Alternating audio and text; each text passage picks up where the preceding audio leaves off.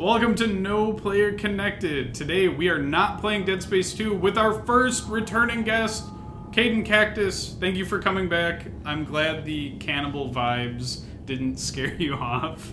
If anything, they enticed me to come back. That sucks.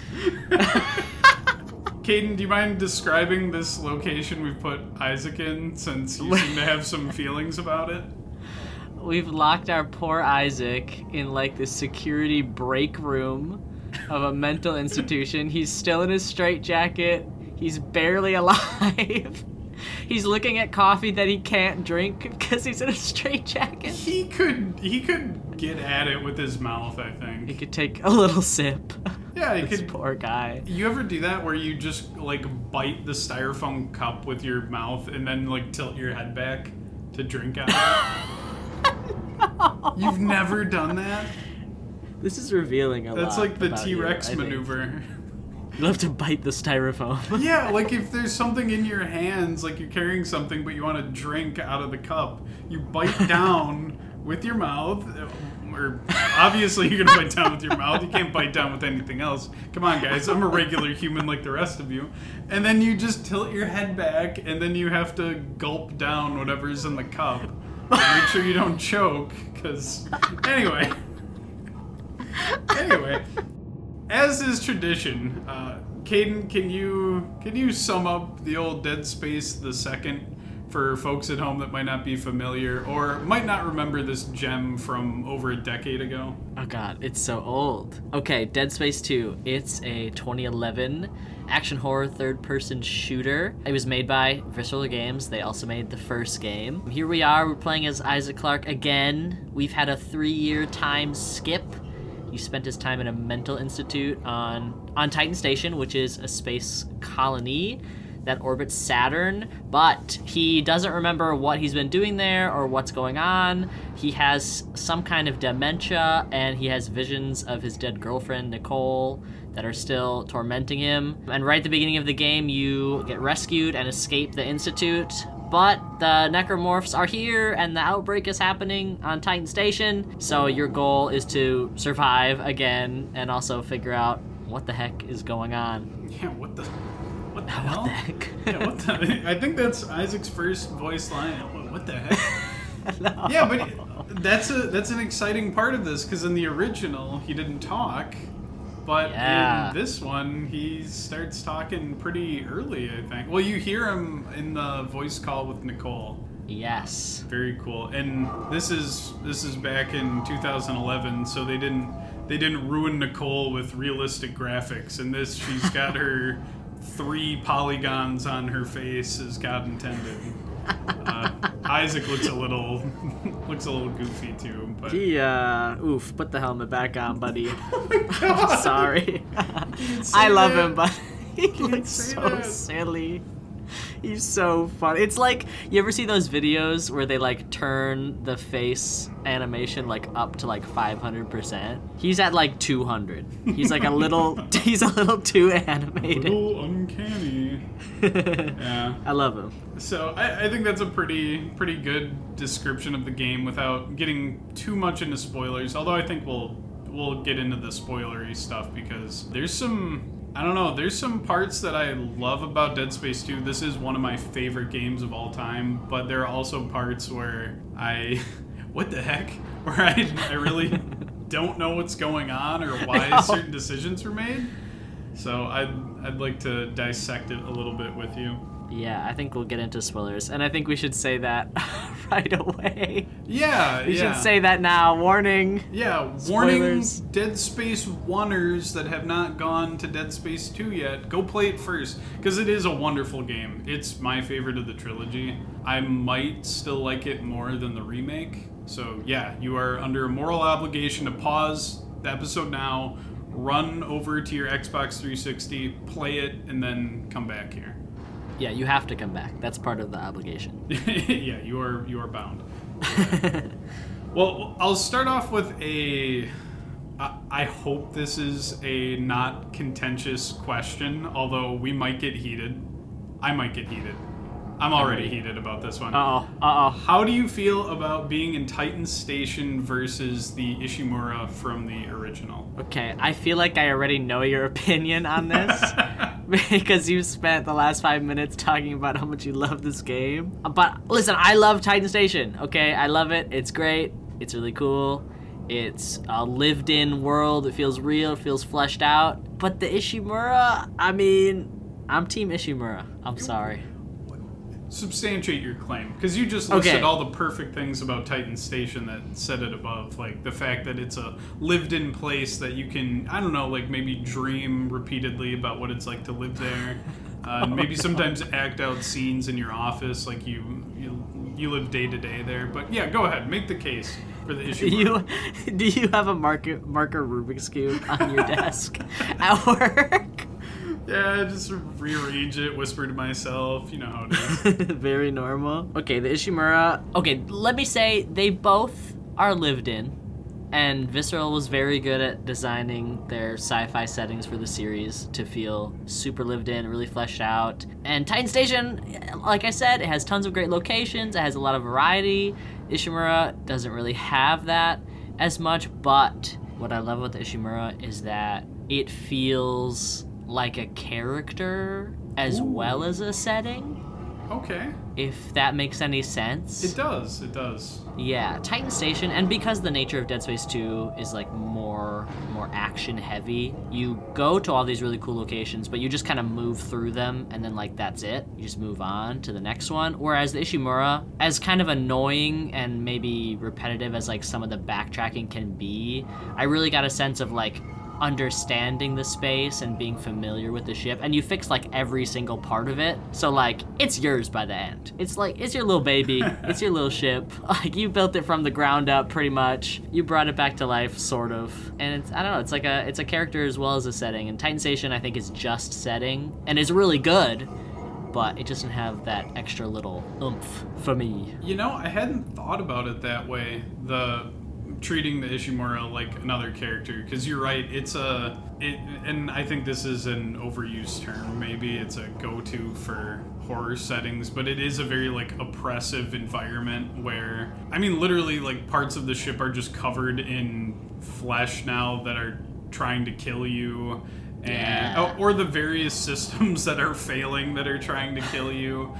You mentioned in our first episode how it's shaped like a weird rib cage, and so it's just a sinister looking thing floating out in space. So yeah, I would say you're right. It definitely has more character, or rather, it's easier to imagine conceptually as a character than Titan Station. I guess the thing that draws me to Titan Station is that even though, you go through it very quickly, like if you want to, you can beat this game in like 2 hours, 3 hours, I think, if you really were an epic gamer about it.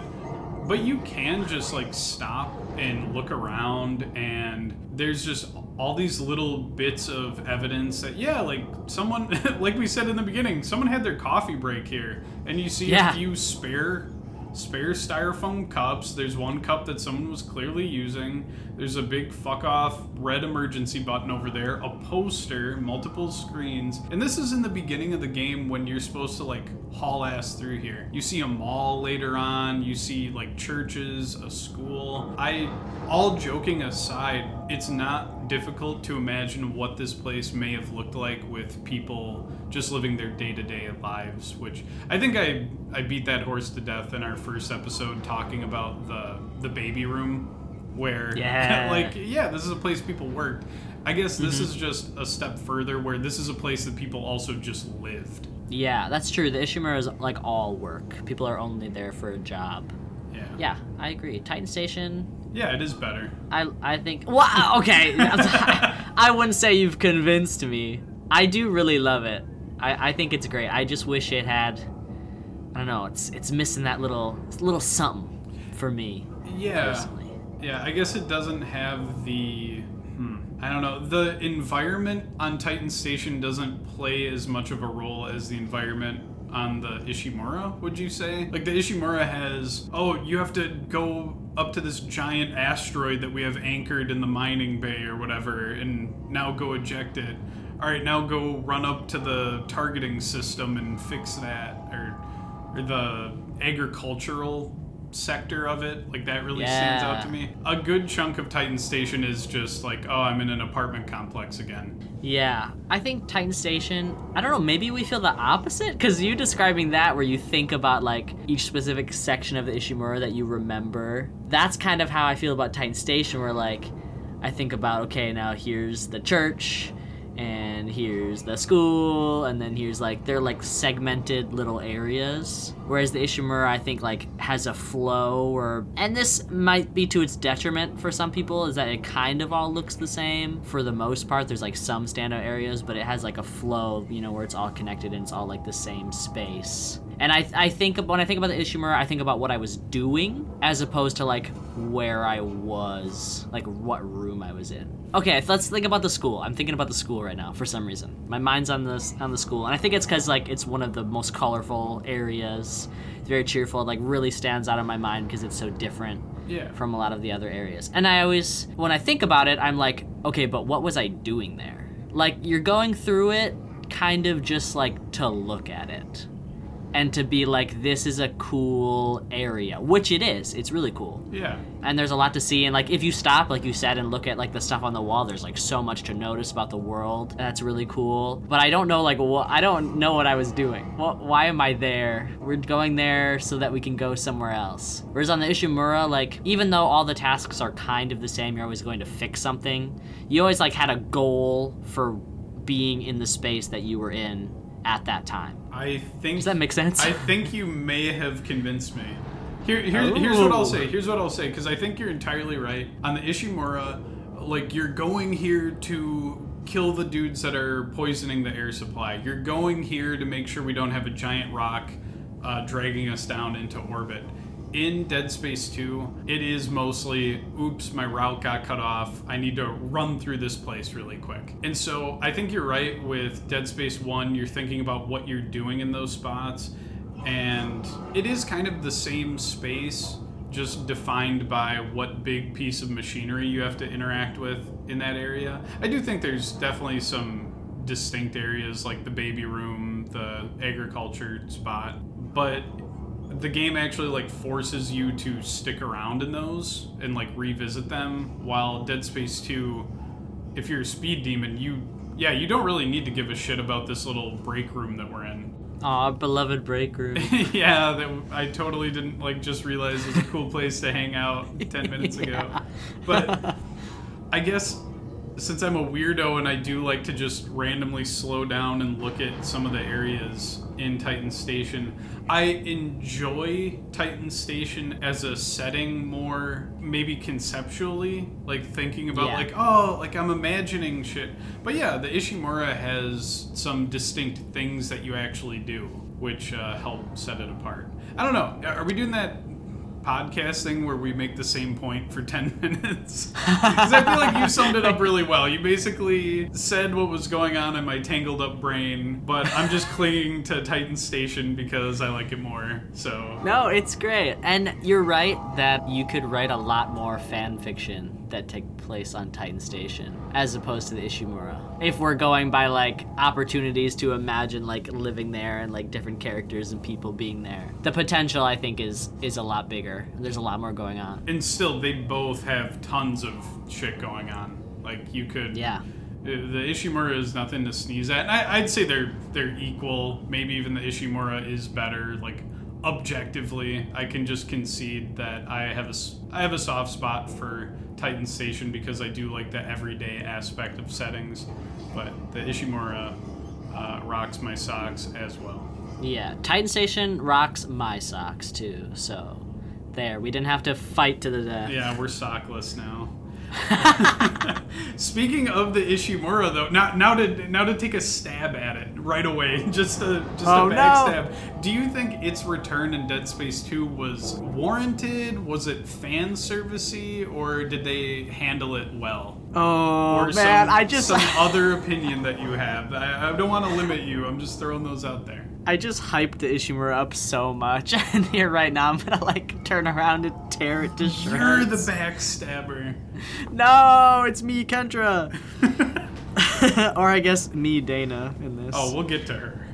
We'll get to the old Dana. It's weird playing this like immediately after playing Dead Space 1 because it's like when you get to the Ishimura, you're like, I was like literally just here like last week. Like it hasn't been 3 years for me. It hasn't been however many years between when the first and second game came out. Was it only 2 years between games? Oh god, we're hack frauds, but yeah, I think so. Yeah, 2009, 2011. But still, like, I could see, like, if you played the first game when that came out, and then you waited and played the second game when that came out, it would feel, like, really exciting and really cool, because it had been a long time since you were there, and maybe you hadn't played the first game, you know, in a while since the first time you played it, and it's, like, this grand return. And there's things that I do like about it. I think it goes on a little too long. It overstays its welcome, where there's a stretch where I'm like, okay, I'm literally just playing the first game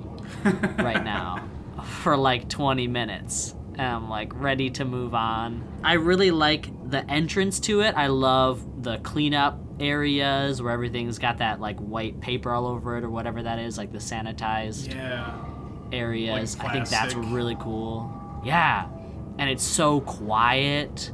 And you just get like a chance to kind of ruminate and think about the time that you had spent there. And then it just goes on too long. Then you start finding necromorphs in there again, and you're getting desanitized or sanitized or whatever in that room again twice. And I'm like, okay, let's get a move on here. I'm ready. I'm ready to go. Okay, so you're of the opinion it was solid, but you should probably chop out like 10 minutes of it. Yeah, trim the fat just like a little bit. What do you think? Yeah, I can get behind that because I guess I don't really remember a whole lot of the, I don't know if you'd call it the second half of the Ishimura portion. I always love the beginning where there's no necromorphs at all. Yeah. Which is unsettling because you've spent the whole game getting jumped by them, so you're wondering, like, when is it going to happen? When is it going to happen? I think that's a reflection of Isaac's, like, mental state, where even if you took him and, like, plopped him in a perfectly safe location, he would probably just be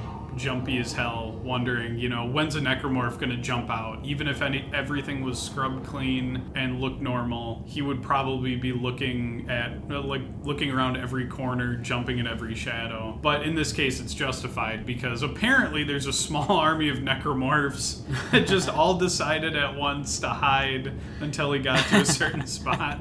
They're throwing him like a surprise welcome back party. Yeah, welcome back, surprise. But I do think it's a cool, like, what is it, an analogy or something? I don't know. It's a reflection of his mental state. I mean, Nicole just straight up says, like, oh, you think you can cover up the wounds with plastic and tape and all that, but I'm still here. Something to that effect. So it's a little ham-fisted, but I think it's a cool metaphor, but yeah, they can probably cut it down. Yeah, I like that. I like when he gets like those flashbacks. He has like the tentacle flashback, and you think it's real for a second. You're like trying to aim your gun and shoot and shit, but it's not real, and then he like snaps out of it, and you're like, oh dang. Yeah. Because you're scared too, and I love the pacing of that part because you go through the hallway with like the little tunnel in it, and so you're thinking like, oh man, remember when I got dragged by a tentacle in here? Oh boy, and you're kind of looking at it like side-eyed, like, okay, is it gonna happen again? And like it doesn't, and then you leave, and then you come back, and then it hits you, and you're like, I knew it, but then it's not real. So you didn't really know it. But it's cool. It puts you and Isaac in like the same space, which you know I love. Yeah. Yeah. You do love mind melding with Isaac and being the same person for a little while and listening to him breathe. That has been established. We'll talk about that more later. I have some thoughts. Ooh, okay. So we mentioned Dana. I wanted to go over the villains of this game with you, and I wanted to pick your brain about how effective they are, both Dana and Tideman. Do you think they're solid? I'll just assume that one might be a little bit better than the other in your eyes, but I'll give you the floor. Okay. Dana, I'm so sorry. Oh, no.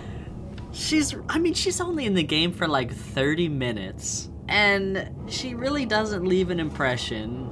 She's like, they just speed ran the Kendra betrayal. Yeah. And they cut it down to 30 minutes instead of like 12 hours. You have no connection to her, and she's not nice. She's like rude. Yeah, what? So like, What happened, Isaac? Why are you not going the right way? Well, damn, Dana, what do you think? There's nectar marks everywhere. And she's like mad at you that like Franco died. But Isaac's like, I just woke up here. I don't know what's going on. Well, like, that's her brother. You know, she's allowed to be a little irrationally angry. I guess so. I'll allow it. Okay, I'm sorry, Dana. I apologize. She doesn't really do enough. She doesn't have enough time, really. Maybe the game does Dana dirty. I don't know. And then she's gone. Yeah, maybe we can take some of the time away from the Ishimura and give it to Dana. Yeah. She, like, refuses to even look at Isaac for her one cutscene with him, like, in person. She just keeps her back to him, speaks. Yeah, she's monologuing dramatically. Yeah, she does the fucking monologue. And it's not even a good one like Mercer. It's just, she's not unhinged enough. Yeah, she's just like, haha, we've captured you to build more markers. And then she gets ripped apart by a machine gun on a ship. Yeah. She's so generic. She does like the anime thing where first of all, she does a monologue and doesn't look at you. Then when she does, she like touches his face. It's so weird. I'm like, why are you being so dramatic and at the same time so cliche? And then she exits the store and we never think about her again. So yeah, well, too bad, Dana. Although she is in another game, I think, but we'll talk about that later. Okay. But for now, Tideman. It's the Tideman hype hour. Or is it? Tideman hype hour. Uh-oh, you've given the game away. Well, okay. If someone's listening right now, spoilers are over. We're talking about Tideman. He's bad. Yeah. Just in case you weren't aware, Tideman's a little mean. He happens to be a villain. I'm sorry. What? Tideman hype hour canceled? I'm sorry, I'm canceling it. I printed all these invitations. Dead on arrival. No, are you for real? This might be our battle. This might be our battle. We're beefing. Okay. All right. We're fighting for the heart and soul of Titan Station and its glorious leader, Tideman. Okay, listen. Let me state my case. For like the vast majority of the game, he's so boring. He's also generic. He sometimes calls you on the phone and he's like, I'll get you, Clark. Aha, you think you've made it, Clark, but and I'm like, I don't care. Who are you? I don't know you. Who is this guy? Like, leave me alone. And he's not, like, as fun as Mercer. If Mercer were chasing me around and called me on the phone and was like, haha, I'll get you, then I'd be having a good time. But, like, I don't know. Tideman's so, like, self-serious. He doesn't seem like he's having fun. Therefore, I am not having fun. That's why I like him so much, is because he is so agonizingly by the book. Like, he is. Like, you see the stuff on, I guess you would say, the television, the broadcasts that are saying, like, Isaac Clarke and Nolan Strauss are wanted fugitives, and you can hear them on the comms or whatever the hell. I should just say the radio. Who cares? It's space. He's on the space radio. Oh, yeah, eliminate the key subjects. And then, like you said, he calls you up and he does shit like, greetings, Clark. I'm shutting off the life support now. Goodbye. I hope this email finds you before I do. I'm chopping the whole station in half. And it's just stuff like that where I'm like, oh, Tideman. And like it makes the moments where he loses his cool and starts yelling at you more impactful for me, to where he has that. I know he's like a villain because he is putting the marker and the research around it on a pedestal compared to the lives of the millions or maybe it's hundreds of thousands. Regardless, there's a shit ton of people living on this rock. And he straight up says that the marker research is worth every single life lost. Yeah. But he's not like unhinged evil like Mercer, and I don't think he's a sadist. I think he is truly like deluded by his like higher cause or whatever, his orders that he's following. And so I think he's a nice change of pace from a villain that is hallucinating or is a religious extremist. He's just a dude trying to get the job done. The job, in parentheses, killing everyone to obtain an alien artifact. But I think he's a fun change of pace, and I do like how serious and by the book he is. Yeah, he is very different. It definitely sets him apart. Okay, I'm gonna push back a little bit, or maybe ask some questions. You're gonna punch me. All right, do it. I'm gonna punch you and then ask questions after, while you're recovering. Punch first, ask questions later. Maybe I will defend him like a smidge here but this also frustrates me about him because he's boring to me for like the first 10 hours and then in the last like 10 minutes they like dump all these text logs on you if you like choose to pick them up and read them. Right. That start characterizing him as like he had like his heart in the right place, like he's just trying to do what's best to like run Titan Station like efficiently and like not waste humanity's precious resources, which are already like super scarce. And it makes him seem like, okay, he was like trying to do some good here and he like went against the church's orders and evacuated everyone when the outbreak started and they were like pissed about that. So like he was trying to save people and I'm like, okay, so like maybe he's not so bad. But then literally 30 seconds later, you get to the end, and he's like, every life lost was worth it. I'm like, what? I don't even know if he knows what he thinks. Well, I mean, that could be a fair interpretation, like he's conflicted. I think he represents, like, someone who thinks the system can be changed from the inside, but... Yeah. Like, he's, at the end of the day, like, the system is still killing people. And so I think it's just that dissonance of, I'm being society's exemplary, like, guy that keeps order and keeps things efficient, and I'm doing what I'm ordered to do. Oopsie, some of those orders include killing people. Whoops. Yeah, so I don't know, he's just kind of like a cop. In my eyes. Yeah. Where like some of and you love him. Yeah, well, okay, I like him as a villain. I think he's a fun villain. Yeah, true, there you go. Yeah, I'm not like, woohoo, I wish Tideman survived at the end, because no, he sucks. But he's somebody who, and I think this is true for all good villains, is that they think they're doing something good, or they're doing something useful in some degree. Even Mercer was a religious fanatic who thought he was bringing about basically like the end of days, like a religious thing that needed to happen. Dana feels like a lazy mustache twirl. Like you said, she fucking like rubs your face and is like, I have you, my pretty. Ha ha ha ha. Yeah, like if I were Tideman, I would do shit like, I couldn't help but notice you're in the giant blender room. Goodbye, Clark. I'm turning the blender on.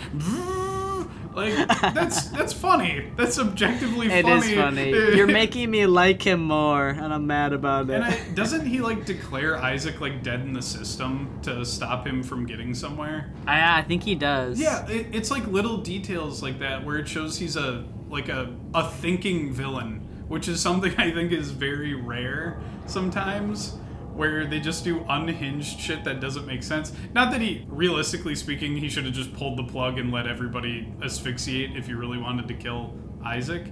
But it's that part where he wanted to save people, too. So maybe that stayed his hand a little bit. Yeah, that's true. A character with nuance? What the fuck's happening? No. In my Dead Space. How dare you? There's a call near the end, and you know what?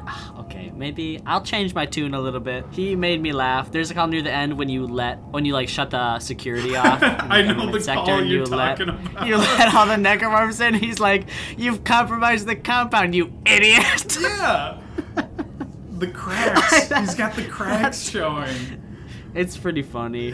It's alright, okay. Top 10 pranks gone wrong. I compromised the compound. Tideman's pissed. You idiot. Yeah. I think that's like one of the few times he finally like resorts to a personal insult. Most of it is like, there's no way you are getting off this station alive. Just give up, please. And that's it.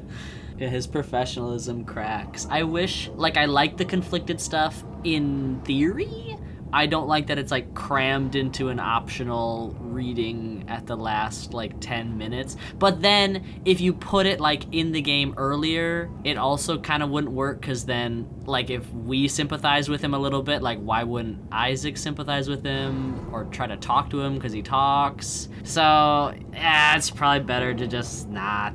I get it. I mean, I guess you could have it be a bit more begrudging, because he's very distant. He is just like, hey, just a heads up, you're dead. Again. Yeah, you should probably give up, please. Maybe if they do decide to give this the remake treatment, either they're going to make him into more of a dickbag, or maybe he is more begrudging and says, like, sorry, I have to do this, but you're too much of a risk, you're too much of a liability. Because, I mean, Isaac is a risk to the research. Like, he's one of the few people that has destroyed he's the only person that's destroyed a marker, and he'll do it again unless you get him killed.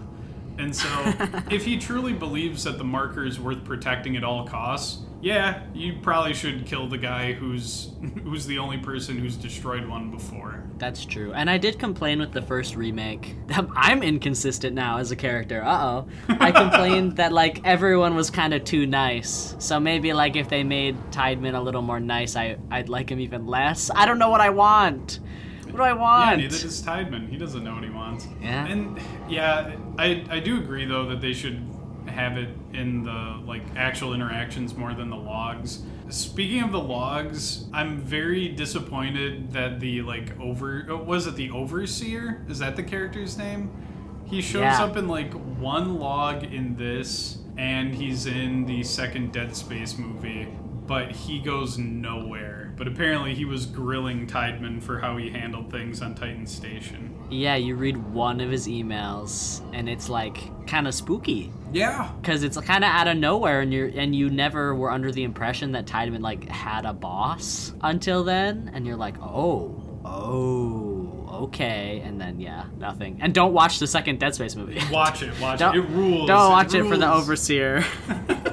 Oh, God. Okay, I'm just going to dive into that then. Because do you think that too much of the lore from these games, or from this franchise, I should say, because we're going to leave the games a little bit, do you think too much of the lore and too much of the story is spread out? I feel like the late 2000s and like early 10s had this obsession with like, we need a graphic novel or a comic, we need an ARG website, we need spin-off titles that are just for the Wii. And so if you want like the full picture of Dead Space, you have to be dedicated. You have to track down 2 movies, the spin-off games, all that stuff. Yeah. Do you have any thoughts on that? First of all, don't do that. Okay, I hear some of the spin-offs are good, like games. I hear some of them are good. So maybe do that. But, like, the movies will hurt you. The books, they will hurt you. Oh, I didn't even think about the books. I blocked that out of my memory. Yeah. It's not... It's okay. It's worth it for a laugh, like, with your friends. It's worth a laughing. Like, especially the second film is so unhinged in a way I've, like, never encountered before in a piece of media. It's fascinating to me, but, like, it's not good. And, like, even if you're trying to look for, like, that lore and information, it just gets so swallowed up by, like, this disgusting, horrible CG that you're looking at. Well, there's one part that isn't really bad CG. Yeah, there's, like, 5 distinct art styles. The concept is cool, the CG one is gross, and the rest are fine, but they're also weird. There's one anime portion. That's that's the one part that I find aesthetically pleasing, is the one where it's anime and Nolan Strauss looks shredded out of his mind. He has like an 8-pack, he's like having sex. Oh God, they put sex in Dead Space. No! No! Oh. There's nothing sacred. I have to actually answer your question about it being spread out. Do I think any of it's really essential? No, I don't think so. I think if you just played the games, you'd probably have a lot of questions. You'd probably be kind of confused. And I don't really think that that's like a bad thing, and I also don't think that the spin-off media explains everything, and I also think sometimes the answers are worse than just what you would come up with like in your imagination. Okay. That's my really long, convoluted answer about that. I don't think that's convoluted at all. You're basically saying that, you know, sometimes it's good to let the audience wonder things. One of the issues I have is that I've read the first book, I've read Martyr, I've watched the 2 movies. Oh yeah. I've spent an unhealthy amount of time on the wiki because I can't be asked to play through Dead Space 2 every time I want to look at all the logs.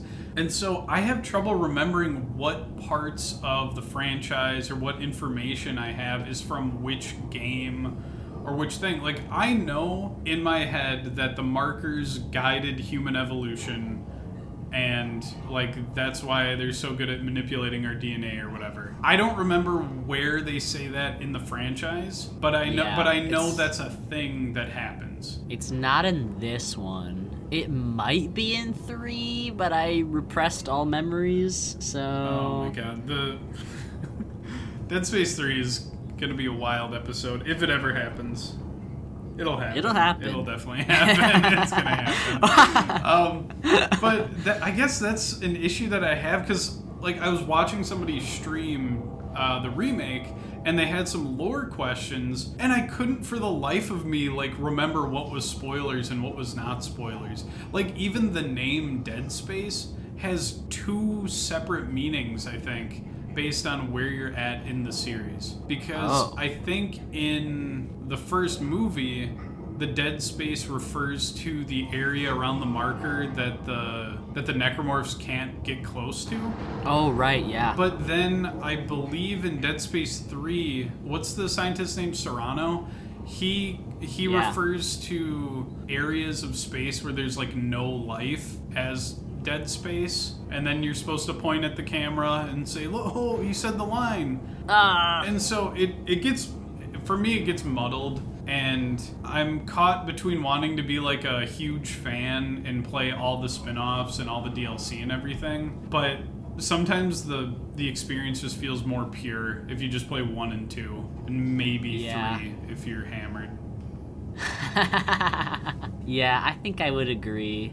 And even the movie, the first movie's meaning of Dead Space, isn't that contradicted in the end of Dead Space 2, where like all the necromorphs are crowding around the base of the giant marker? Yeah, or isn't it contradicted in 1 because the necromorphs go next to the marker just fine when you're scooting it around? Yeah. Yeah. Yeah, so I love the franchise, I love Dead Space, but yeah, there's a lot of contradictory lore floating around. Yeah. I don't know. Do you...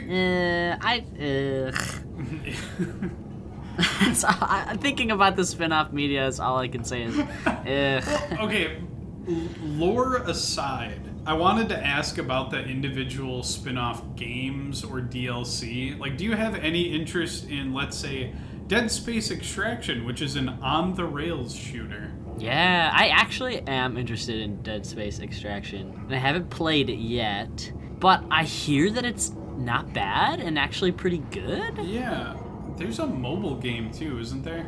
There is, yeah. Yeah, I've heard that is solid. There's one that I'm really iffy on. Like, I don't know if I can do it. I don't know if I have the strength. Dead Space Ignition has the puzzles. It's a puzzle what game. Kind of puzzles? It's just a puzzle game. Rubik's Cube? Okay, I don't know if it's Rubik's Cubes, but it is. It's described as a horror puzzle game. Huh. Which, like, jigsaw puzzle? I don't know. I'm a hack fraud. Puzzle? I didn't look up like gameplay footage. Because what if I play it? I don't want any spoilers. But yeah, I don't know how you make a puzzle game horrifying. But yeah, and then there's And then there's DLC for this. There's Dead Space 2 Severed. I haven't played that, but there's DLC for Dead Space 2 that I haven't checked out. Wow, your favorite game of all time, and yet... Apparently it's for... I want to say you can only get the DLC for console, which I'm sure if I did some extra legal snooping, perhaps I could find a workaround, but I would never do that. I genuinely would love to purchase it if it's floating around on PC. And if it is on PC, I'll delete this whole fucking section so no one will know that I'm a buffoon. Nice. The great cover-up. I haven't played it either, so I am also a fake fan. Yeah. I just it never really appealed to me because you don't play as Isaac. So, and I haven't heard it was like that good, so Alright. it doesn't interest me like Ignition does. I'm not, the on the rail stuff doesn't bother me. To go back to, wait, was that Ignition or was that? Ignition's the puzzle game. Oh, never mind. You do puzzle game, I'll go play Extraction. And... Okay, I'll play my little puzzles. We'll have the spin-off episode. Oh shit. So back to the main game though. Do you think Dead Space 2 was a step in the right direction? Because I do know that some people like to say that Dead Space 1 nails the horror, Dead Space 3 is way more action. Do you think Dead Space 2 blends the two effectively, or do you think it goes too far action? Is it good? What do you think on that front? I think it blends it well. And I don't totally agree with people who say that the first game is like pure horror, like whatever that even means, because like you're shooting guys like the whole time. Is that not action? Is that not an action thing? that is action. I think maybe they're referring to the fact that it is a slower, dare I say, clunkier game. And so there's a bit more tension where in this one you can kind of become action hero man and kill the shit out of everything. And you can run past stuff in this, especially in the end, like you kind of have to like run past a lot of stuff.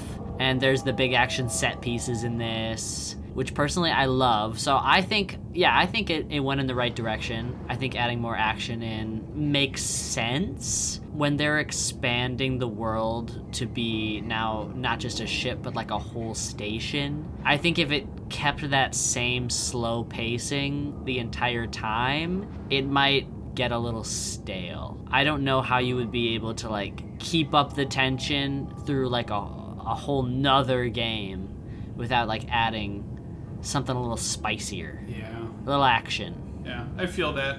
I guess with Dead Space 1, it's a haunted house and occasionally you get mugged in it. And then in Dead Space 2, the house is on fire and there's like explosions going off every other room. Oh. I guess that would be my comparison. And I think that's badass. I think that rules. Yeah. So I think that's why I like Dead Space 2 more. Because, yeah, when people make that argument that, like, Dead Space 1, oh, it's pure horror, it's fantastic. You're right. You are still just killing dudes. Like, I can still just blow something up if it scares me too much. Yeah. Yeah, I'm a solid Dead Space 2er. Yeah, I really like it, and I like even the QuickTime events and stuff. I like, and there's not really that many, and I don't think they really hold the game back in any way. It's just like a different type of thrill for like a little bit, and then you get back to stomping around and shooting guys. Yeah, I think it's cool. They like highlight the experience for me. Yeah, accentuate. I'll use my fancy words. Would you consider the eye scene a QuickTime event? No, because it's not quick. I mean, you can go quick. It's slow. You can go fast. No, I tried. Let me get this. It didn't end well.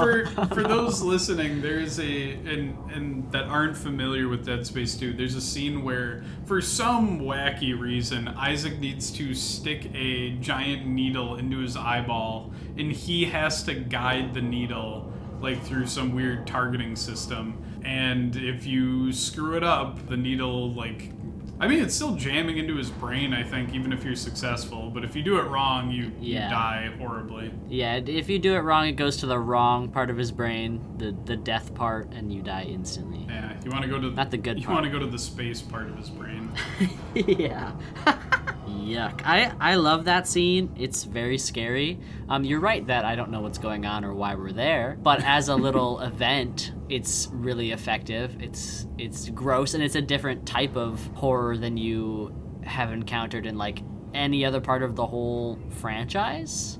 Yeah. which is cool. Yeah. I really like it. It's very unique. It's very unique. I will say maybe the visuals have not aged gracefully. Because like I know they're holding his eyes open, but like them eyes are about to pop out of his sockets. Like he is so bug-eyed, and his little like teeth are clacking together, his little plastic teeth, his little polygon lips. Like it just looks kind of funny, like when they're so zoomed in on his face. Damn. For the time, I'm sure it was great. It just is a little goofy now. It's definitely just a little. It's definitely more of a psychological thing. Like when you, at least when I watch it and I see someone screw up, I'm more like, haha, like you screwed it up, you're stressed out, haha. I mean, but you're not like grossed out. Like when the robot arm jams the needle like into his socket and he's dying, like the blood that's flying out clips through shit weird, I think, if I'm remembering correctly. Yeah, it's just not. It's like the big foamy blood. Yeah, right? yeah, it's not that nasty. It's just you get a lot more nervous when you're the one playing, though, because yeah, it's just a fucked up situation you're in. We're like, all right,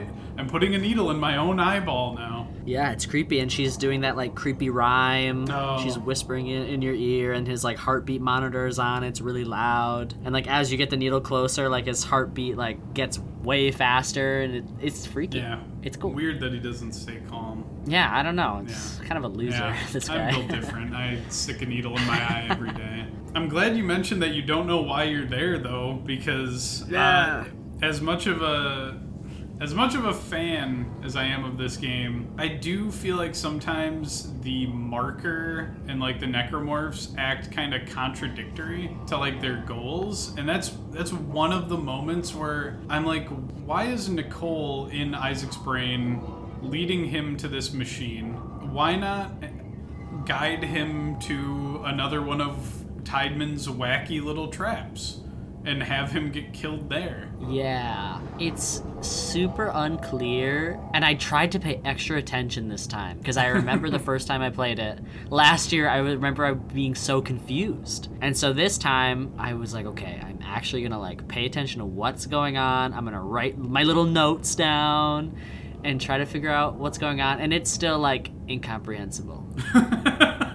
And it's really funny too because Isaac also the whole time is like, what am I doing? Like, where am I going? What's going on? I even looked at his little diary in like that last like chapter 14, and he says in there too, he's like, I don't really know why I'm doing this, but I guess I will. Like, what is up? He doesn't know, and which. Okay, as a certified Isaac freak, I love that he and I both don't know what's going on. So there's an argument to be made, that it's really immersive because no one knows what's happening. But it does make you lose a little bit of motivation, I think, because you don't know what your goal is. It's a little immersive, but I still want it to make sense from the side of the marker and like the necromorphs. Yeah. Like the big reveal at the end is like, oh, Nicole's hallucination isn't there to help you. You know, shocker, because it's been trying to kill you for a good chunk of the game too. But after you do the eye poke thing and some self-searching, you start to think like, oh, Isaac and Nicole can team up, even though it's not really Nicole, like whatever part of his brain is hallucinating her. He can pull this off, and then the hallucination just says, I'm gonna kill you in your brain now. I'm gonna invade your little mind palace, and you're gonna have a battle inside your brain. Yeah. To kill yourself, which, why not do that sooner? Why wait till this point? I don't know. Yeah, I'm confused about that too. Like, why does it have to be like at the base of the marker? Like, why can't they kill him way over there and then, you know, one of the little snake guys can drag him over?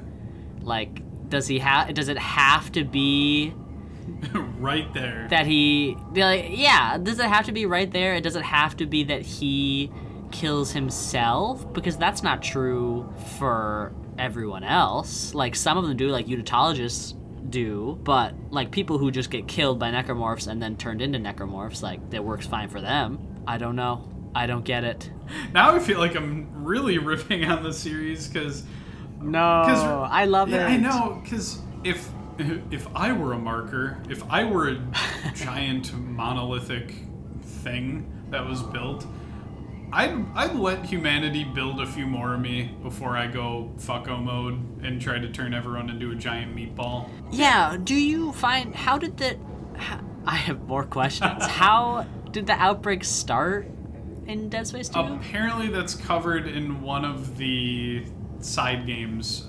Someone gets tricked into destroying some of... I want to say it's like some of the safeguards that were protecting the research facility on Titan Station, and so the research area gets compromised, people start getting reanimated, and then it just rapidly snowballs out of control, which brings you to like the beginning of Dead Space 2, where you're in the opening stages of the outbreak. Gotcha. It's surprising to me that they don't even like hint really at what happened in this game. I guess they really expected that you had played the side game. Either you played it or you don't care and you're just like, oh, Isaac Clarke, it's time to go. Yeah, like if you don't think about it, it's really fine. Like the game is so solid.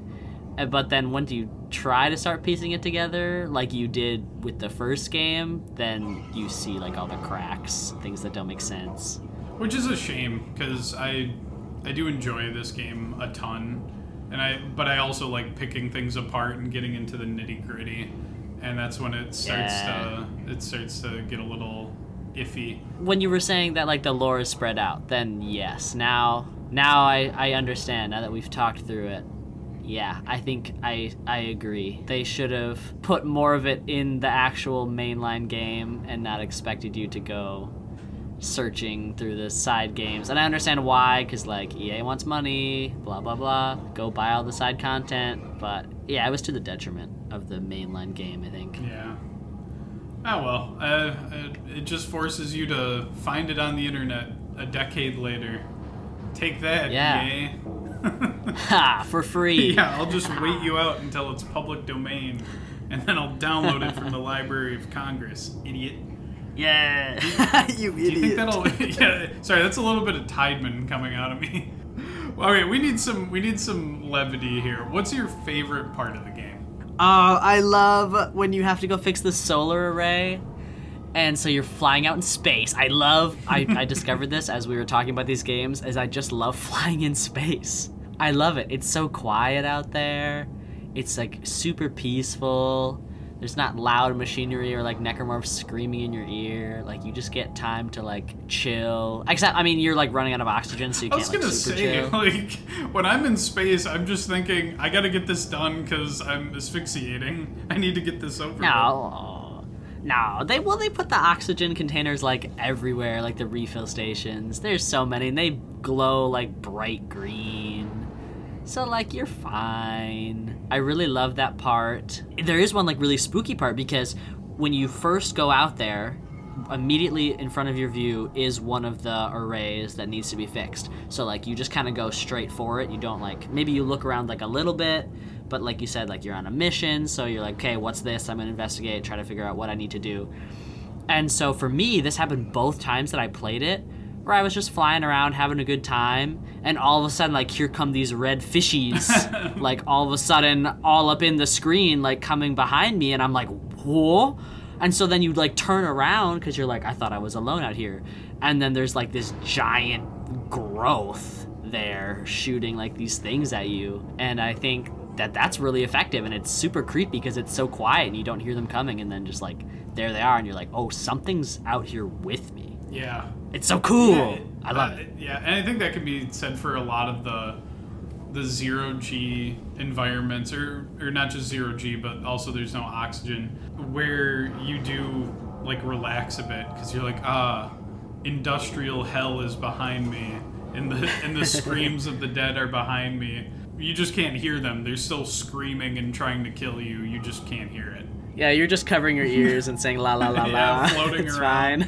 Fine. You mentioned that growth out there. If you look really closely at it, that's just a lady. If you look closely, you can definitely make out like the human shape on it. It's just like she's gigantic.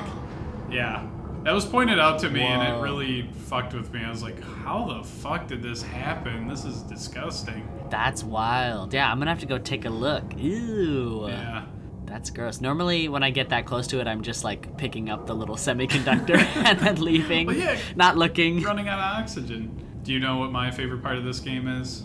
Go ahead, just say it. You know it already. Do I? You do. I don't just know. fire off. You're putting me on the spot. Fire off the first thing that comes to mind. Oh wait, it's a church. It's a church. It's a school. What? Oh, what? Yeah. I thought you loved the church because you love like thinking about unitology. Okay. And I all feel that. like I'm being typecast right now. Just because I repeatedly said the unitologists were right to an extent.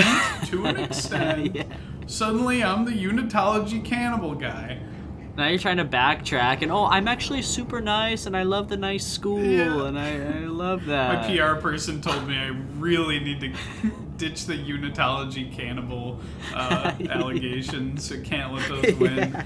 But no, I think the school, and I do like the church too. I can yak about the church as well. But the school exemplifies the whole, if you slow down and look at the stuff around you, this is a very lived-in world. As someone who's worked in schools quite a bit and went through a school all the way, I made it through school, I'll have you know, because I can hear people typing right now. It's pretty accurate. Like, there's cheesy little things posted everywhere. There's kids' artwork. It's just super cute. There are some, like, really somber, like, world-building things going on, too, in the school. Like, a list of extinct animals that are... no. I think they're... Yeah, and it's, like, orangutans and, like, other shit that I'd be devastated if they were gone in real life.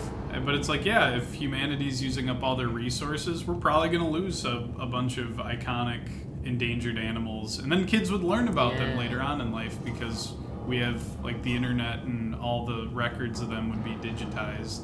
Yeah, I noticed one thing like that. I stopped one time to look at things.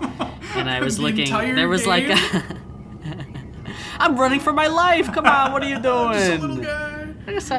I just stopped to read about the orangutans. Man. I stopped to look at like this bulletin board and they had drawing of the solar system. Yeah.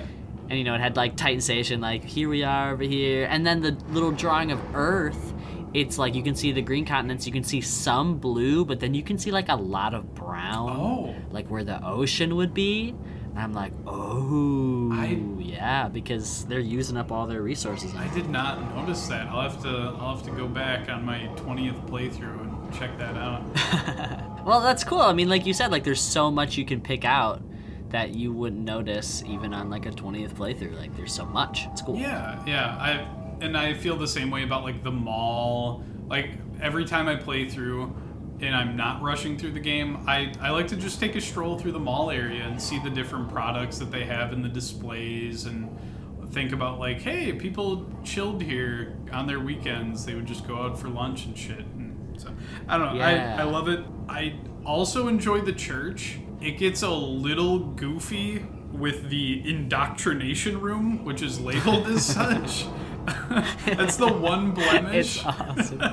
And there's like that log you can read where it's like, okay, don't take tourists to the indoctrination room like right away. Like don't let them see that until they've like joined and paid us money. Yeah, like, okay, I get that it's a Scientology analogy with like paid tiers of access to information, but yeah, I don't think they have just a giant sign that says indoctrination room, indoctrination in process, do not enter. It's so funny. And when you go in there, there's like that dead body like in one of the indoctrination like chairs where they watch the little screen. And you can like read his report and it's like gullibility level not high. This guy's not recommended for indoctrination. Yeah, get $20 from him and then kick him out. Yeah. It's a little on the nose. I wonder what the message is here, but yeah, but even with that, like, that being said, there's a gift store, there's like a kind of guided tour where there's different little stations that will speak to you about the history of Titan Station and the history of the church there. I still remember that the stained glass there is made from like the sand of the moon Titan or whatever. Yeah, it's really cool and it's like believable. Like, yeah, if you had a church here, they'd probably have a bunch of cheesy ass factoids that they'd bombard you with to get you to buy merch. Oh, they definitely would. Yep, in the gift store. You know what I noticed about the church this time around? The masks. Well, yes, besides the masks, we can talk about the masks too, because I don't know what's going on with that. But I noticed, the color scheme is like all like blue, teal, and like green in there. Yeah. It's like very calming. But I thought about how that's also the color that your health bar is at when you're at like full health. So like color association, especially because if you read the logs, they're like especially targeting like the working class people to join the church. And I think I like wonder if it was an intentional to like associate this blue color meaning like full health and like happiness or whatever with the church, and people will just associate it because that's like what human brains do. Oh, I don't know. Maybe. Cool if true. Yeah. I don't know. Yeah. I mean, it could be. I do know that greens and blues are just naturally relaxing to the human eye. I took a environmental psychology course, and they told me green good, blue also good, running water good, and that's basically what I took from that 9-week course. But yeah, maybe that could be it. But yeah, what the fuck's going on with the masks? If someone listening to this right now can tell us why there are golden masks for sale in the Unitology Church on Titan Station. Yeah. Get back to it. Get back to me on Twitter. Track me down. Good luck. Yeah, I don't understand it. And they're like on some of the statues too that you see in like the main like mezzanine area. And I thought when I first played it that was like gonna be like a guy that showed up or something. We would see something like that later, but no, you really see nothing of it, and you never learn anything about it. Wait, you never like what is? You never got to the gold mask necromorph? Wait, what? Yeah. No, so it's lying. like the Pang switcheroo room, like where you have to rearrange the. So if you. What the fuck's the word? If you invert it, if you turn the Pang like pattern upside down, you'll get to a room, and then in that room you'll realize I've been lying to you for the past minute. I just made it up. Oh my god. It's you. You're wearing the mask right now. I'm evil. But yeah, that should have showed up at some point. Oh, speaking of things that should have showed up more, the necromorph that attacks you in the church with the giant like baby tongue? Yeah. I wish we'd gotten more of that thing. Yeah, it never shows up again. What is that? Yeah, so, I mean, I didn't really have a whole lot to say about it other than what the hell. I want to see more of that thing. I guess we had a lot of giant bipedal thing with a tongue lash, I guess, because you do get jumped by a few of those throughout the game, but I don't think it's that exact same model. No, it's not, because the other ones, they have a lot more bones. This one's like fleshier. Yeah, maybe it's the main antagonist of a book, and they couldn't kill it off. It's too crucial. Yeah. Too crucial. Isaac can't kill that thing off. It shows up in the 3rd book. Little Easter egg for the fans, the real fans. Yeah, the dead spacers out there. Yeah, I have a lot of questions about stuff going on in the church that's never explained. For all the stuff that they explain, a lot of that it goes nowhere, and I'm intrigued. Yeah, it gives you so many questions. This game, is the perfect mix of answers and questions for me. And so it kills me where it all headed. Yeah, We'll talk about that later. We can talk about that in a different episode. Think about the happy times now. It's fine. We're still in Dead Space 2. Happy. We talked about the villains. What about the supporting cast? How do we feel about Ellie? How do we feel about Strauss? You can flip the order on that if you want. How do we feel about our little pog champs that accompany us on our journey?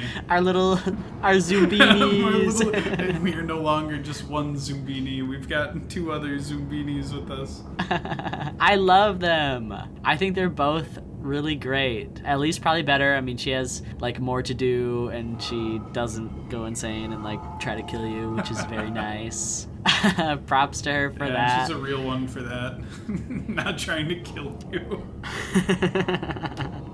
I really love them. I think they're both incredible. I think I said that already, but I just love them. I love them. I love Strauss. He's he's goofy little guy. I mean, he's fucked up and he's been through it, but like, I want to help that guy, and it makes me sad what happens to him. But he's cool. It's interesting to see, like, here's what could have happened to Isaac. Yeah. Like, if he maybe would have been there a little longer or something else went wrong, he could have ended up just like this guy, and that's kind of freaky to see. Or like, if he keeps going down this path, talking to Nicole, he could end up like this. I really like thinking about that. And then Ellie's just like a badass, and she rules, and I love her, and she's incredible. And she's so funny. I think she's so well acted as well. Both of them are, but like, she really stands out to me. She rules. Yeah, they're both excellent. Yeah, I agree with you wholeheartedly on the Strauss thing, that he's basically either a glimpse into an alternate path, or is he just a glimpse into the future, and it's inevitable that Isaac will end up like him. I think that's kind of you have to wonder that, like, okay, can I avoid that, or is that the path I'm about to tread? Strauss also a bit of a character in the movie. I cannot. It's so crazy that Strauss canonically is a bit of he's got the Riz, you know? The Nolan Strauss Riz, yeah. I think he also kills his wife and child, so a bit of an L on an otherwise spotless record. But yeah, without giving too much away, I think Strauss is a wonderful character, and it is a shame what happens to him. Ellie absolutely kicks ass, and I think she has her shit together more than Isaac, which is nice to have that frame of reference. Like, Isaac's kicking ass, but he is not well. He's not doing so hot. And through most of the game, I would say Ellie is your everyman caught in the chaos. Yeah, she's kind of what you were in the first game, although he was still messed up in the first game, but kind of what you felt that you were maybe in the first game, just going through it like working man, working class. But she's way more badass. Yeah, she is. Than you could ever be. Yeah, she is. Like, she's shit-talking necromorphs and has barricaded herself into an area and is just gunning them down when you first meet her. She also spoiler alert for Ellie lovers, but she gets her eye stabbed out by Strauss, and she just keeps going. She just keeps throwing down with him. Like, holy shit, she rules. And yeah, she takes it like a champ. She slaps a Band-Aid on it, and like, it's fine. You just let me pop a tissue into my eye socket and keep going here. Meanwhile, we're like squirming about having to stick a needle in Isaac's eye. Like, ooh, this is so terrible. She like lost the whole thing to his screwdriver. Well, I think Isaac, like, the needle's going into his brain eventually. Well, I guess. Yeah. One of my favorite moments for Ellie is... Actually, she's got two really good moments for me. One is when she first starts fighting Strauss, and they're like fighting during one of their calls with you, and instead of like the generic like, Isaac, please save me, she's just screaming at Strauss. I think she just goes, ah! Like, she just roars at him, and I'm like, holy shit, she's fighting for life. And then after you see Strauss with her eyeball on his like little screwdriver or whatever, she comes up behind him and like cracks him with a chair, takes the time to say, you owe me an eye, you bastard, and then like just goes back to fighting with him.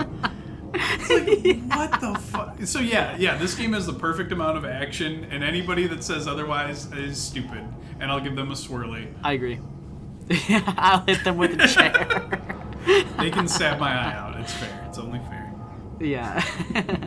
Yeah, they're incredible. I love them. And yeah, Isaac is like the middle ground between the two of them. He's like got the crazy of Strauss and also the working class level-headedness sometimes of Ellie. And it's great. They play together really well. And they all care about each other, and it's really sweet.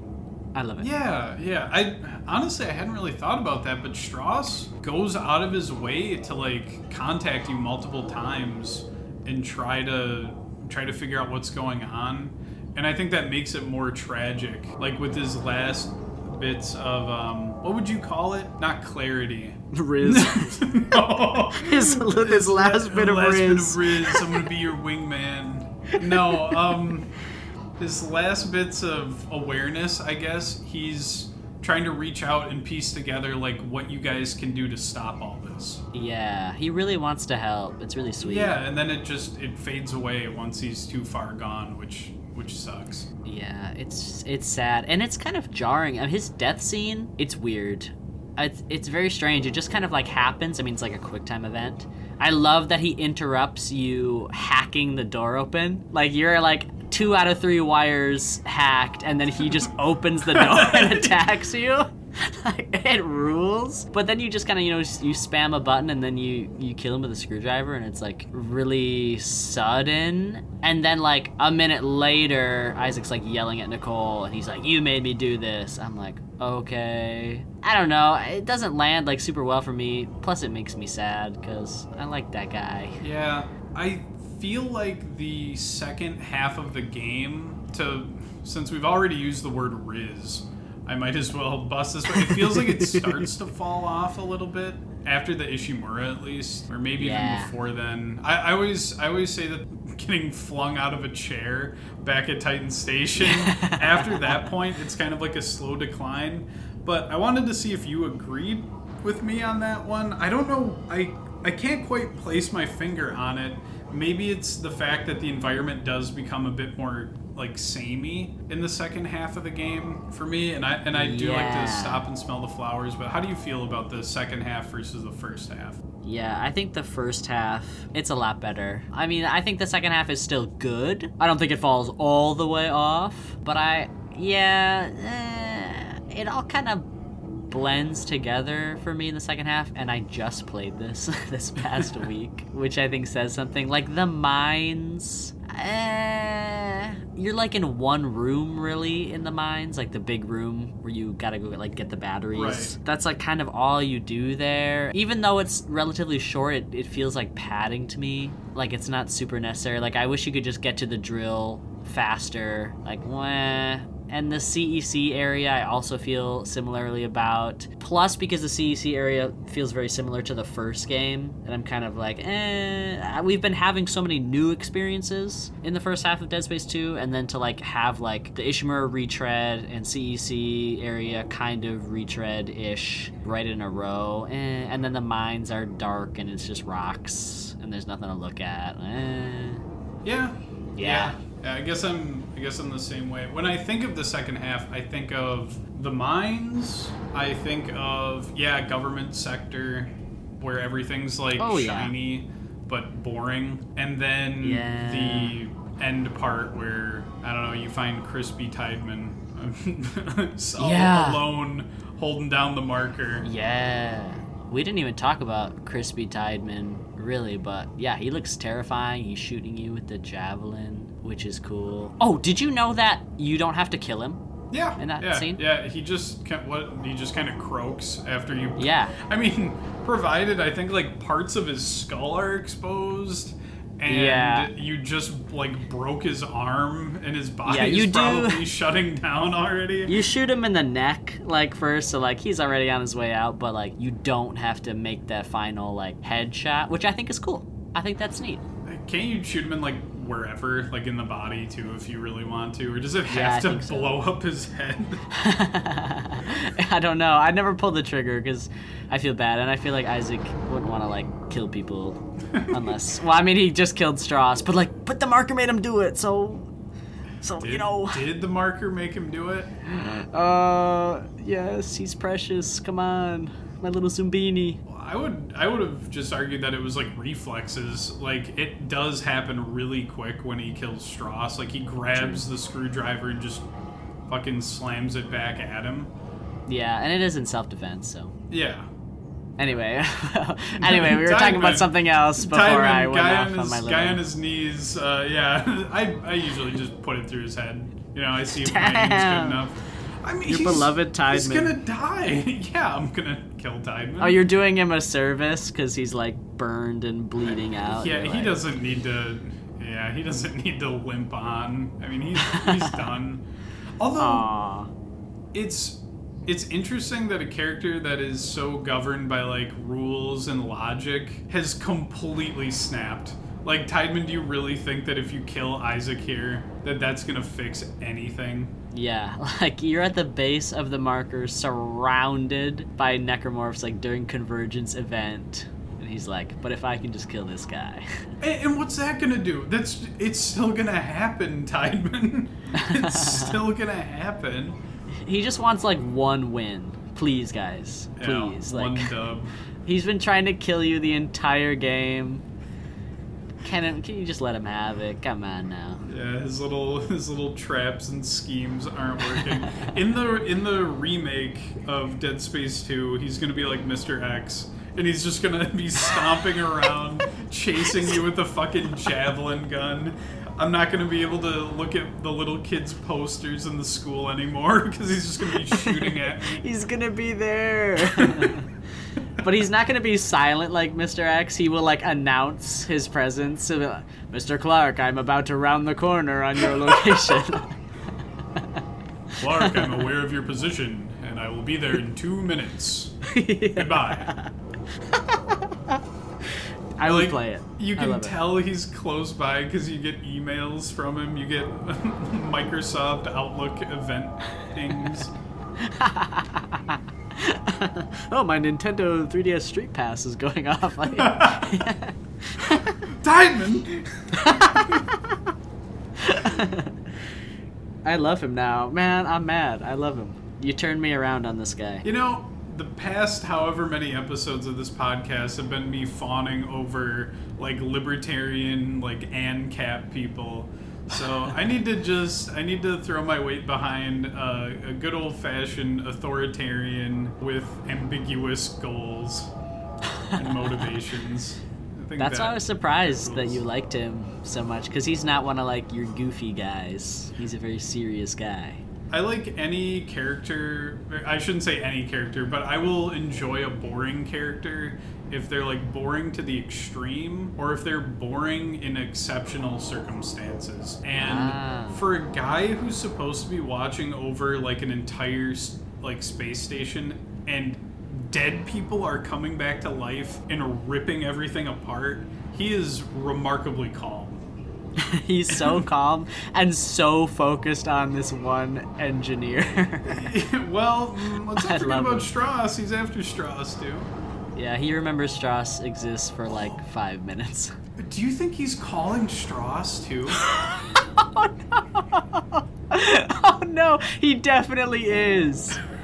And he's making it worse. No. Wait, this which is my one new is making headcanon. it worse? Who's Tideman. making... Oh, because I was figuring that Tideman might try to reason with your group, but he reaches out to Strauss first, and it's just the most incoherent bullshit. He's like, oh, fuck this, I'm just gonna kill them both. Yeah, Strauss is definitely telling him all about the steps. Tideman does not want to hear anything about that. Here's how you run your station. Follow the steps. You want me to put what in my head? God, is this what I've been doing this whole time? That's where all his funding has been going. That's what it was all for. Just for Strauss. Well, how's he making it worse for Strauss? Because then he probably gets petty about it. He's like, okay, I can't reason with this guy. Screw this guy. I just want him dead. So now I'm going to call him and remind him, like, hey, remember when you had an 8-pack? And you were, like, cheat on your wife with this hot lady? Wow, look at you now. Like, dang, you fell off, like... You think Tideman would do that? Well, he's got, like, all the records. Well, I imagine he just pulls them up, and he's like, I see in your file here, Mr. Strauss. Oh, interesting. Formerly married. Interesting. Yeah, I don't think although he might call him an idiot. That would destroy my psyche if Tideman called me an idiot. That'd be the final step. Just your glass shatter. No. That's step 5. Like, step 4 is acceptance. You're like, cool. I like Tideman. I'm chill. I'm happy. He calls you an idiot. All right. Now I have to fight my ex-girlfriend in my mind palace. Yeah. How do you feel about the final boss fight? Oh, well, see, again, that's another one of those things where for most of the game, I'm loving the way things are set up. It feels like you're going through a lived-in place. You're finding resources. You're fighting through labs and malls and stuff. And then the final battle is you in your own brain with all of your upgrades and little tools that you have Like, oh, the ammo that I've bought in the store travels with me into my mind to fight the Shadow Children and Nicole. Like, me saying it out loud makes me sound like a crazy person. And it's just goofy. I mean, I think it's fine. I think it's a fun fight now that I understand how it works. The first time I played it, I panicked, which I think is good. I think it's good to catch your players off guard sometimes. Yeah. But it's a little goofy. It's unclear. It is goofy. How's Isaac destroying the marker? What is he doing in the physical world to destroy it while he's playing a video game in his brain? Yeah, it's weird. Like, I feel like they should have... Like, it should have been integrated almost with, like, the needle poke scene somehow, in some way. Because that's something physical that he's doing, like, to his brain. I like that. Yeah, I don't know how you would do that, but it could take place, like, during that event. Because we're still unclear about what the needle poke is even for, or what are we doing. We don't know. I think the needle poke canonically is supposed to like help him access the marker code in his brain because due to his prolonged exposure to the red marker, I think it was, he like had codes in his head. But right, wouldn't there were people making markers in a lab? Don't they have the code? Like, can those guys destroy the marker if they have a Mind Palace battle with their ex-girlfriend? I think maybe they could, but I think because Isaac built this one specifically, maybe he has to be the one to destroy it? I don't know. Yeah. It's unclear. In the first Dead Space, you just drop a giant rock on a marker. So yeah, why can't we do that again? Yeah, so you tell me that rock built that marker? Come on now. Plus, it's confusing because, you know, Nicole, who's actually, like, the marker, wants you to do the eye poke, but, like, how does that benefit the marker in any way? Because it just wants to absorb you. So why do you have to unlock the code that it put there before it absorbs you? I don't know. Yeah, why doesn't a necromorph just jump you when you're in the eye poke machine? I don't know. Maybe it's just assuming you'll poke your brain with the eye poke machine. That's your most likely moment of Isaac just offing himself, I guess. Yeah, I guess maybe that's what they were hoping for, but he was too good. Yeah, he's just he's the specialist boy, and you can't beat Isaac Clarke. I feel like we're ragging on the game a lot, but yeah, it's amazing and we love it. Yeah. I was gonna say we care about it. I love this game. This is easily in my top 5. The reason why I can rag on it so much is that I've played it so much, and so I've had to go through these situations so many times and think about them. And I think that's true for a lot of like fandoms or games that people play a lot. Maybe that plays into like the whole nerd stereotype of like whining about stuff too much, but I guess I'm a fucking Dead Space nerd because I've played it so much that there have been little things that have bugged me, but overall I think it's a wonderful experience. Yeah, and those things don't take away from how amazingly crafted it is, and it's just very good. And I've totally derailed all of your questions. No, that ruled. No. I'm basically out of solid questions to ask you. Are you... What? Oh, excuse me, where there was no more cannibalism questions? There's no more dating sim questions? What? Hello? I'm not as much of a freak as you might think. I had like a little pet question that's almost more for me, but I'll ask you anyway. Okay. Would you live on Titan Station if there were no necromorphs? I have to specify because last time you were like, are you sure you'd like to live on Titan Station after what happened? Like, yeah, gotcha. I know Tideman like karate chopped it in half and blew up part of it, and then necromorphs killed everybody. But would you live in the pod? I would live in the pod. Really? I think it's cool to live in space. I think it would be awesome. I'd love to fly in space. I would get a job where you can go fly in space and like fix little things in space. Oh, that would be my job. That would scare the shit out of me. What? More than the necromorphs? No, they're not here. I forgot. They're not here. I already told you they're not there. No, like the idea of like, whoops, like my tether wasn't affixed correctly. I guess I'm drifting away now. Although they have the suits now where they can boosh around. Yeah, I have my little jetpack. I'm fine. I'm listening to my music out there. I'm having a great time. No necromorphs are shooting at me because they're not here. Those are the rules. You would live there. You've already said that. I think about the setting and I think it looks cool and I love the aesthetic. I love industrial, like, function over form, like, just boring, shitty, like, cramped apartments in space. I think that stuff rocks. I don't know how happy I'd be out there. Like, yeah. I'm sure if I were living in that setting, I'd be like, damn, I wish I could live on Earth and feel wind and yeah, stuff they like probably still have that there. Yeah. Maybe. Well, you know what I mean. Like, I imagine it would be kind of like living underground, where everything's artificial. You can't go outside in the traditional sense. So you can never touch grass ever again. Oh, I mean, maybe they have grass, but I don't know. I love the view. I love the aesthetic of it. I'd at least stay for like a couple months. Yeah, see how you like it. See if Yeah. you lose your mind or not. Yeah, I was an RA in college, so I was on like an almost empty college campus for a few weeks, and that's probably like living on a dreary, depressing, claustrophobic metal station in space. It is true that like nobody's happy there, which is why unitology is able to recruit so many people. So you would live there and you would be miserable, and then you would join unitology, which is your dream, of course. You love it.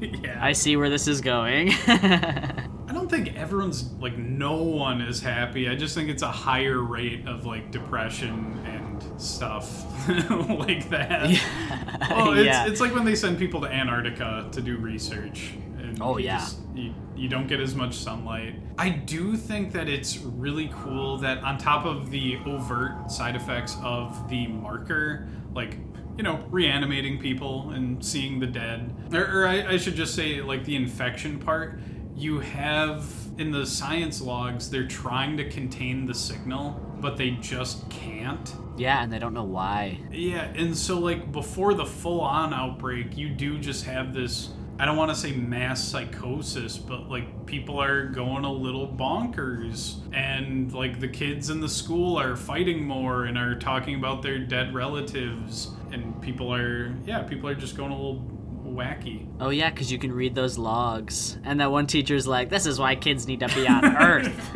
not in space. Yeah, damn it. Science has gone too far. Stop sending your children to space. Yeah, that's true. I wouldn't mind Titan Station with the marker. I'll take the marker, no necromorphs. Just let me have my little deranged time and space. You just want to have like a little bit of dementia. As a treat. It's so funny that they call it the dementia signal. Like, I cannot take that seriously when I'm reading those logs. And then Dana, her excuse why Isaac has to listen to her. You've got some kind of weird dementia. It's going to kill you unless you follow me. Yeah. All right, well, that sounds believable. That sounds like science. Lethal dementia. Yeah, it's traveling to your heart, Isaac. It'll kill you. You've gotta follow me. Go into the church. Don't ask questions. Yeah, he is his gullible rating is high. He would be a prime candidate for indoctrination, I think. His file gullibility through the roof. Oh, this poor guy. Just like his mom. No! We didn't know that yet. Oh, it's so sad. It's extra sad now. Okay, here's another thing. I knew that about his parents. Or at least I knew his mom was a unitologist before the remake. And I don't know where you're supposed to find that. What? Yeah. How did you know that? I was in like a Dead Space Discord, and one of the people in there told me that. And I was like, what the fuck? How do you know that? And It was Isaac. Isaac was in there. He told you. I don't think Isaac's in the... He's real! Yeah, he's in the Discord. Let me be unhinged for a second. Oh my god. Dude, Tideman would be an excellent Discord mod. Holy shit.